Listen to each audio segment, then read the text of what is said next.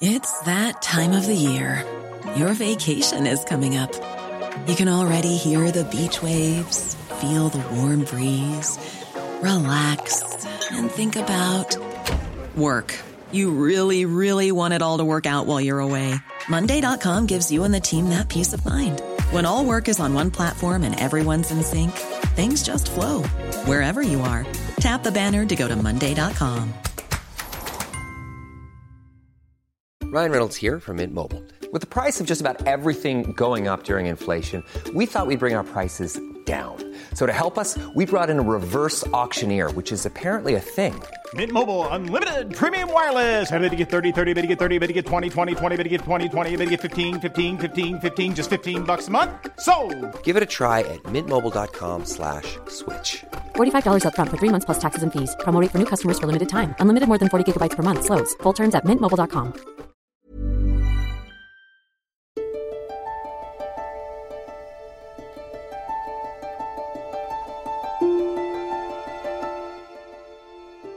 It's no understatement to say that once again, the state of the Union is fragile.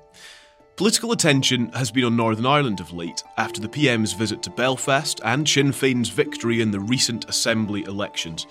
But today we're briefing you on the situation in Scotland, where engines are revving for Indy Ref 2.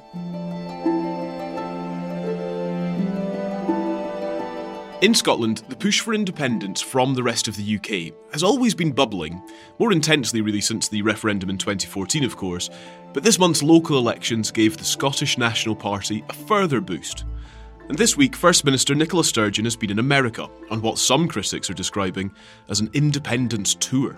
First Minister Sturgeon, we are so deeply honoured that you can join us today. The floor is yours, ma'am.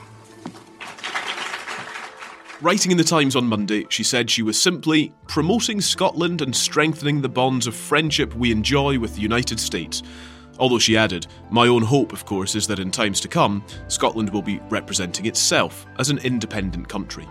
Membership of the European Union and membership of NATO will be cornerstones of an independent Scotland's security policy. Sturgeon has repeatedly said that she wants a second vote on independence before the end of 2023.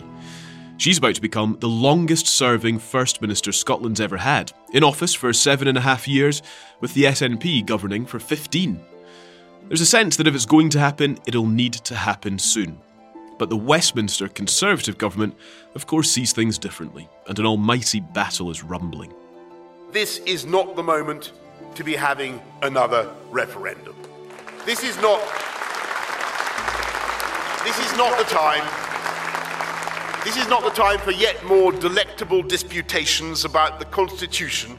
We would proceed with the legislation that is necessary, and that would only happen if it was passed by the Scottish Parliament. And then if he wanted to stop that, it would be the case that he would have to go to the Supreme Court to challenge it.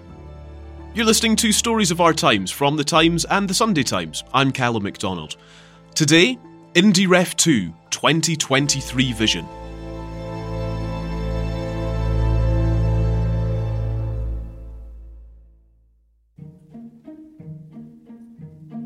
I am Kieran Andrews and I am the Scottish political editor of The Times.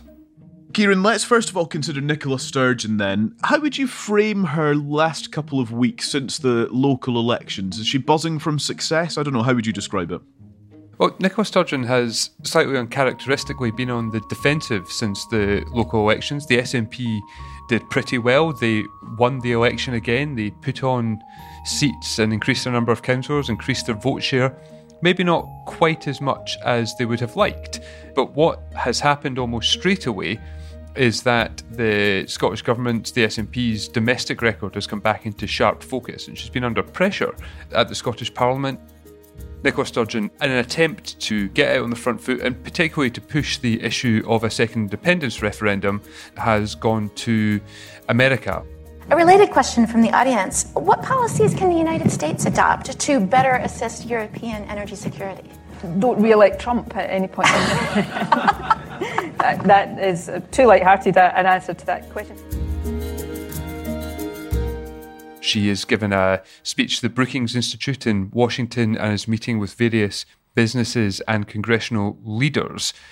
Whether that is enough to shift the dial, push the kind of domestic woes that have dogged her in her administration for the last little while, that really does remain to be seen. But it's definitely an attempt by Nicola Sturgeon to change the kind of public dialogue that's going on in Scotland just now.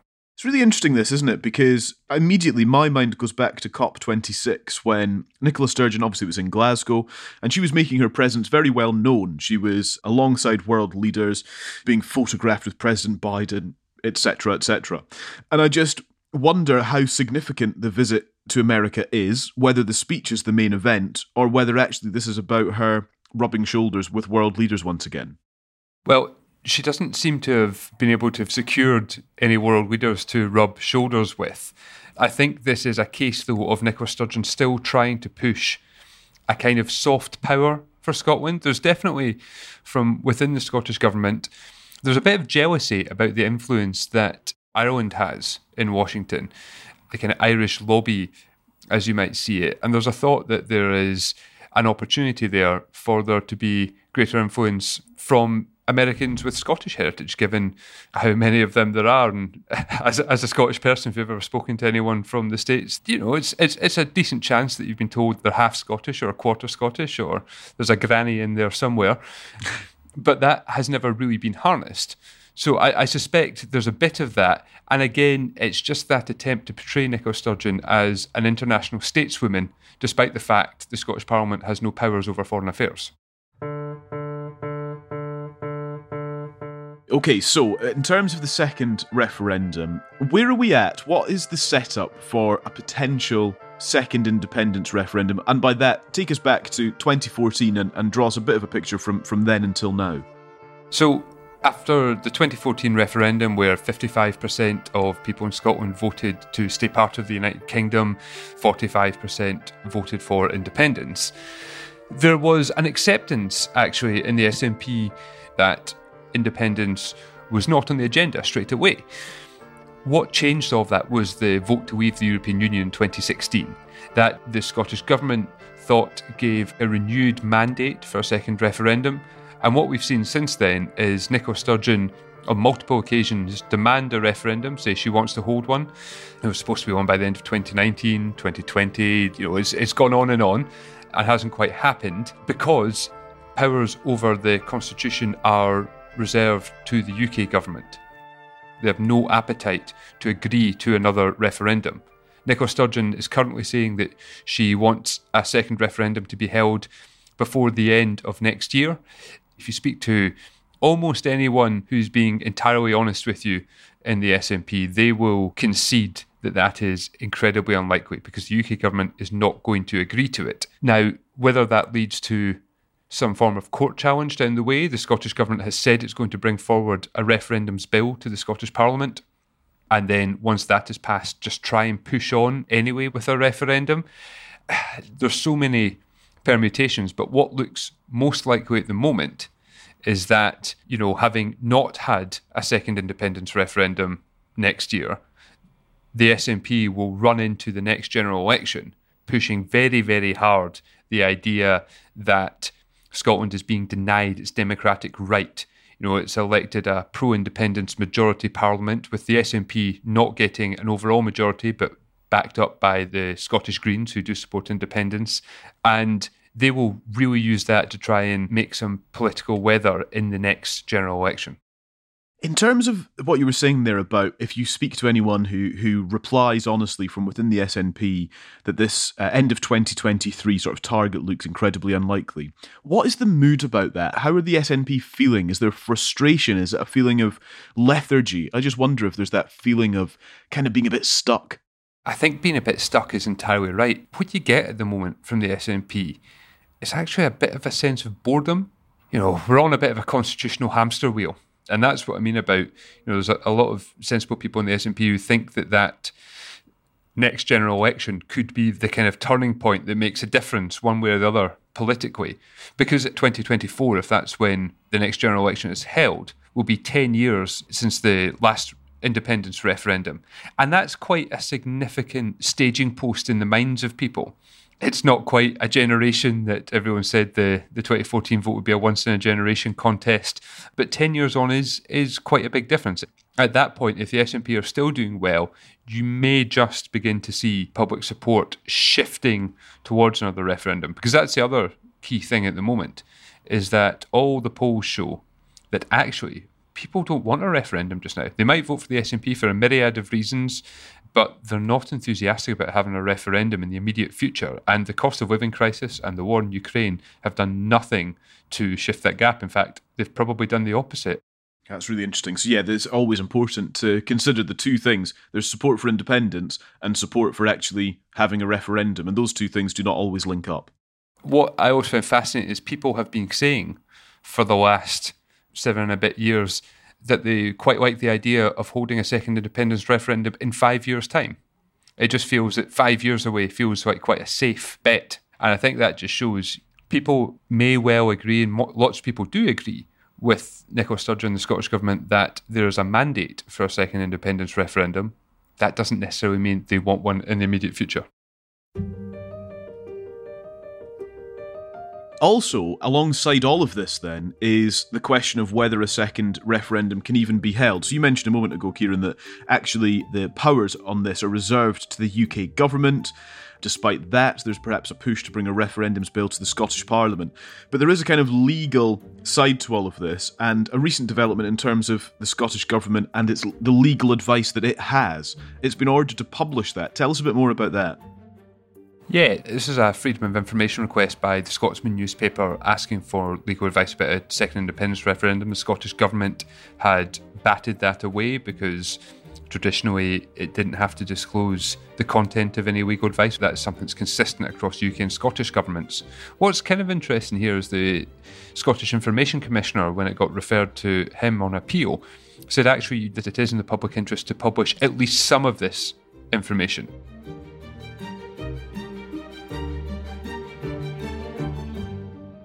Now, before we all get overexcited, we're not going to get advice from lawyers about whether a referendum is lawful or not. It's likely to be slightly smaller nuggets of information. I understand that one of the things that is likely to be in there is whether or not it is lawful for the Scottish Government to start preparing and making the case for a second referendum and preparing the groundwork for its vision for an independent Scotland, a bit like before the 2014 referendum it published a white paper, which was the Scottish Government's prospectus for an independent Scotland.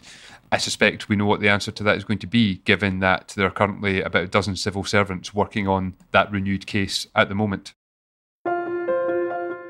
Coming up, you'll have heard of Partygate, and yesterday we talked about Beergate, but listeners outside of Scotland might not have heard of Ferrygate, a storm which is causing choppy waters for the SNP. We'll get into that after this. I'm Matt Chorley. I'm a columnist for The Times and presenter on Times Radio. And we try to cover all the biggest stories, bringing you politics without the boring bits. We can only do this thanks to subscribers of The Times and The Sunday Times.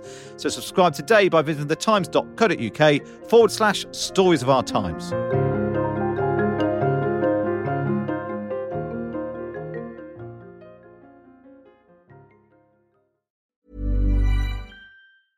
It's that time of the year.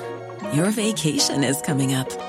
You can already hear the beach waves, feel the warm breeze, relax, and think about work. You really, really want it all to work out while you're away. Monday.com gives you and the team that peace of mind. When all work is on one platform and everyone's in sync, things just flow. Wherever you are, tap the banner to go to Monday.com. When you're ready to pop the question, the last thing you want to do is second-guess the ring. At BlueNile.com, you can design a one-of-a-kind ring with the ease and convenience of shopping online. Choose your diamond and setting. When you find the one, you'll get it delivered right to your door. Go to BlueNile.com and use promo code LISTEN to get $50 off your purchase of $500 or more. That's code LISTEN at BlueNile.com for $50 off your purchase. BlueNile.com, code LISTEN. Many of us have those stubborn pounds that seem impossible to lose, no matter how good we eat or how hard we work out. My solution is PlushCare. PlushCare is a leading telehealth provider with doctors who are there for you day and night to partner with you in your weight loss journey. They can prescribe FDA-approved weight loss medications like Wegovy and Zepbound for those who qualify. Plus, they accept most insurance plans. To get started, visit plushcare.com/weightloss. That's plushcare.com/weightloss.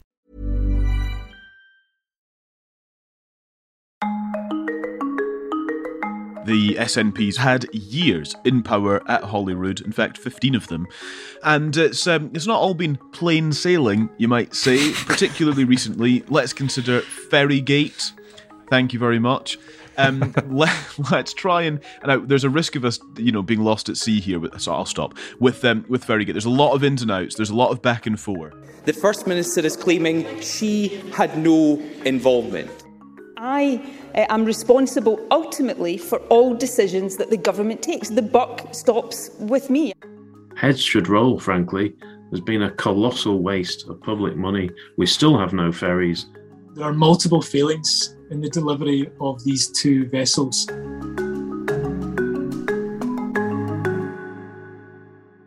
Can you just give us a bit of a summary of where we're at with Ferrygate?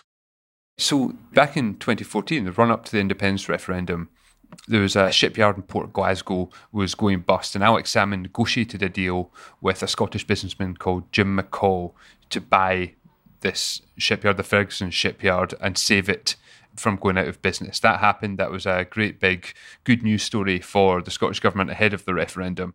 I call on Derek Mackay, Cabinet Secretary, 9 minutes, please. When presented with the prospect of the company entering into administration, we acted quickly and decisively. Our actions have ensured that there will be a tomorrow for Ferguson's. Thank you, Cabinet. Fast forward, Alex Salmond has stepped down after losing the referendum. Nicola Sturgeon's taken over, and there's a contract to be awarded to build 2 new ferries to service some of Scotland's islands. This contract, £97 million contract to build the 2 ferries, ends up going to Ferguson Marine. And here we are, 7 years later. The ferries are 5 years late. They are going to cost more than double the advertised cost. And things keep dripping out about issues that should have been seen with the contract. It's turned out that the Scottish Government's ferry procurement agency warned ministers that there was a problem with the deal, but they went ahead and signed it anyway. Effectively, what this has come down to is there's been a whole lot of public money wasted, and people on Scotland's islands still don't have the ferries that they actually need. It's fair to say this has been far from a success story for the Scottish Government. It's something that just keeps dogging them, because every few days, every few weeks, something new comes out just to show that something else went wrong behind the scenes in the contractual process with all of this. And it's been incredibly embarrassing for Scottish ministers. Parts of it feel slightly farcical, to be honest, in terms of how the whole thing has been run. Well, I think actually probably the most farcical thing is that to try and keep the shipyard afloat, the Scottish Government had to launch one of the ferries. Now, this was despite the fact it was in no fit state to go in the water. It was nowhere near ready to go. So you had this situation where Nicola Sturgeon turns up at the shipyard to smash the bottle of champagne against the ferry. But because it wasn't ready, it literally had the windows painted onto it to make it look better, make it look like it was in commission. It's the kind of thing that if it was to happen in other countries, we would all be rolling our eyes and saying, imagine that would never happen here. And yet here we are. Yes, indeed. Yeah, the windows painted on, I think, will live long in the memory.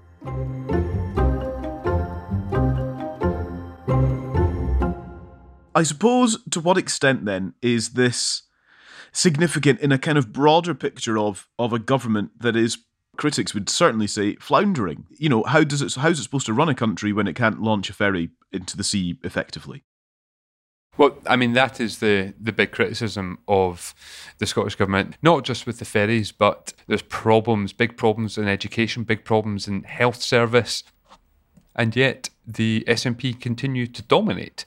There's a myriad of reasons for that. One is, frankly, the opposition are pretty poor in Scotland. There's been no positive alternative really put forward to the SNP. There's plenty of criticism of their record, but no one coming forward with that with a kind of different vision. And of course, the issue of the Constitution is a big one, because there are now at least kind of 35 to maybe 40% of people in Scotland who will back the SNP because they are the main legitimate vehicle towards independence. But there's no doubt that, like any government, to be fair, 15 years in power, they look pretty tired.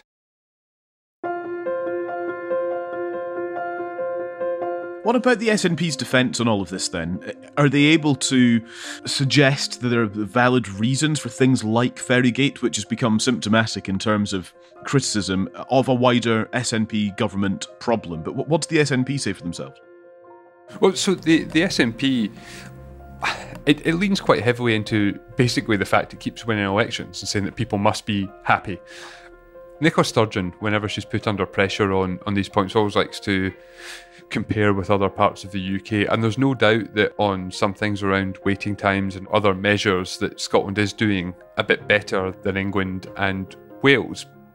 But I suppose the question is then if that's a limit of your ambition.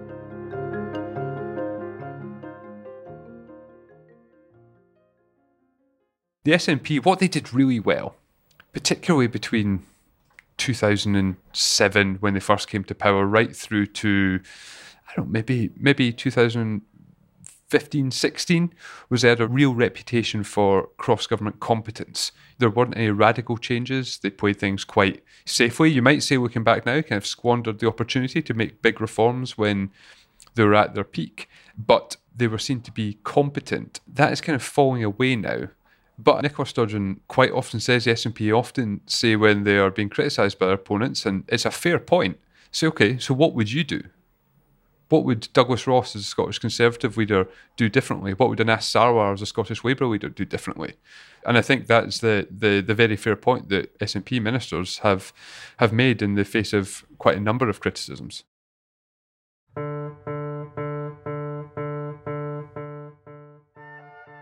So Ferrygate, among other things, is provoking fresh scrutiny of the SNP, but the party still came first in the local elections earlier this month. The Scottish Conservatives and Scottish Labour, meanwhile, are locked in a battle for second place, with Labour on the up. Now, the UK Labour Party might be feeling reasonably optimistic after those local election results. The comeback might even be on in Scotland. Remember, without winning Scotland, the Labour Party are going to struggle to win a general election. Keir Starmer has said multiple times that the only route to power for Labour is through Scotland.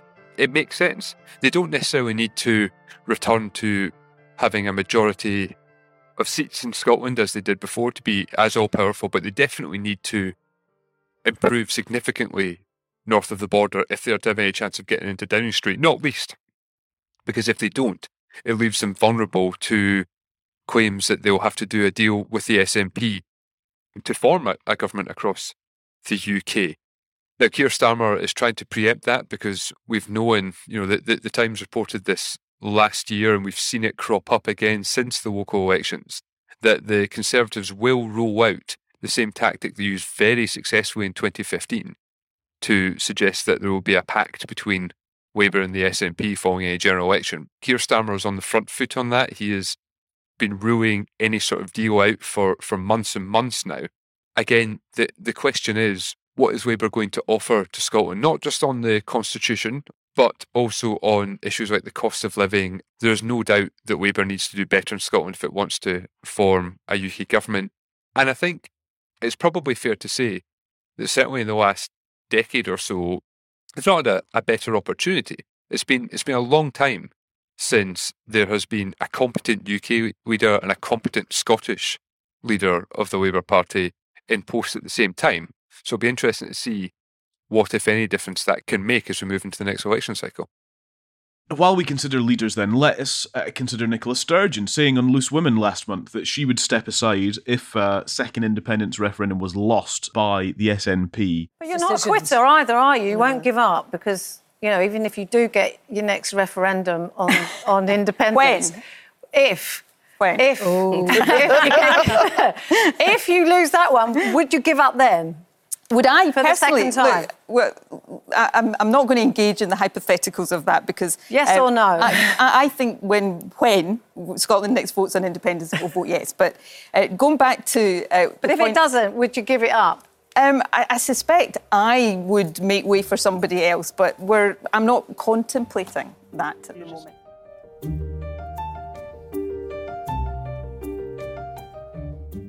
I suppose there's an interesting thought here which arguably applies to most political parties right now. In terms of leadership, who on earth is lining up to replace these people who are leading now? And I just wonder if that plays on the minds of the SNP at all. The short answer to that is no.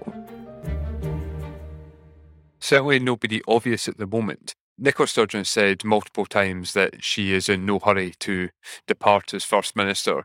But once you've made a comment like she did on Loose Women, the rumours will start to fly and people will start to speculate. This summer, Nicola Sturgeon will become the longest ever serving First Minister of Scotland. She'll overtake Alex Salmond and claim that title. And there's no one really that touches her or gets near her in the SNP, unless there's a dark horse out there. The problem for the SNP, as is the problem for a number of parties, is that if this leader goes, the problem for the SNP is that it's really, really not clear who could take that on. Yeah, understood. Right, let us kind of consider then, I suppose, in terms of, I guess, the wider implications for the Union and the Constitution. There are lots of constitutional questions buzzing around the UK right now. And I just wonder to what extent the national parties have got a grip on this. I think I'm kind of fascinated by the local election campaigning for the Conservatives in England, where leaflets said, we're the local Conservatives, not the Downing Street Conservatives, and trying to inject that level of difference between the two. And I just always think that in a Scottish context, actually there are three levels here. There are the local politicians, there are then the Scottish politicians, and then there are the Westminster politicians as well. So there's actually like a three-tiered system to consider when trying to coalesce around any particular political argument, most pressing of which is surely independence at the moment. Well, that is true. I suppose what's slightly depressing about all of that is that the big national issues just seem to run over everything. We've just had a council election that Nicola Sturgeon said was all about sending a message to Boris Johnson and renewing a mandate for independence, and that the Scottish Conservatives said was all about saying no to IndyRef 2, which, when you consider it was an election that really should have been about bins and potholes and local services, is slightly depressing. And then increasingly, as I touched upon before, with SNP MPs who aren't quite sure what exactly it is they're supposed to be doing when they're sitting in the House of Commons, there's a bit of a difficulty there about what exactly is Westminster's role and the UK government's role in Scotland. That's something that Michael Gove and other senior ministers have been trying to work on and trying to really make the pitch for the Union, showing that the UK government can work for Scotland. The most obvious is the Levelling Up Fund, whereby UK ministers are effectively bypassing Holyrood so that the Scottish government can't take credit for plans and giving money directly to councils when they've requested it. Whether that improves the UK government's standing in Scotland could be absolutely crucial to the future of the Union.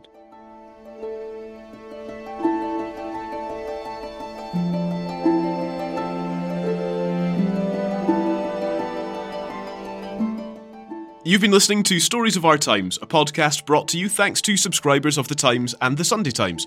I'm Callum MacDonald. Our guest today, The Times Scottish political editor, Kieran Andrews. You can find all of Kieran's work at thetimes.co.uk, or of course you can pick up a paper if you just want that inky feeling on your fingers. The producer was James Shield, the executive producer is Kate Ford, and sound design was by David Crackles. See you tomorrow.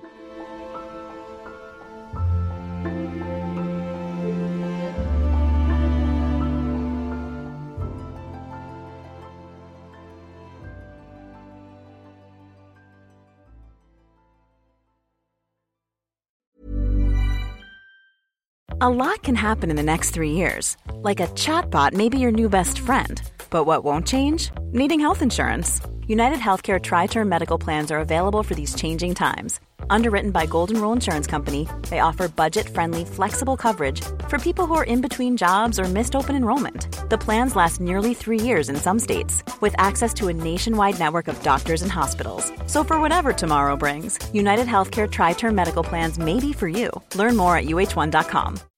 When you make decisions for your company, you look for the no-brainers. If you have a lot of mailing to do, Stamps.com is the ultimate no-brainer. Use the Stamps.com mobile app to mail everything you need to keep your business running with up to 89% off USPS and UPS. Make the same no-brainer decision as over 1 million other businesses with Stamps.com. Use code PROGRAM for a special offer. That's Stamps.com, code PROGRAM.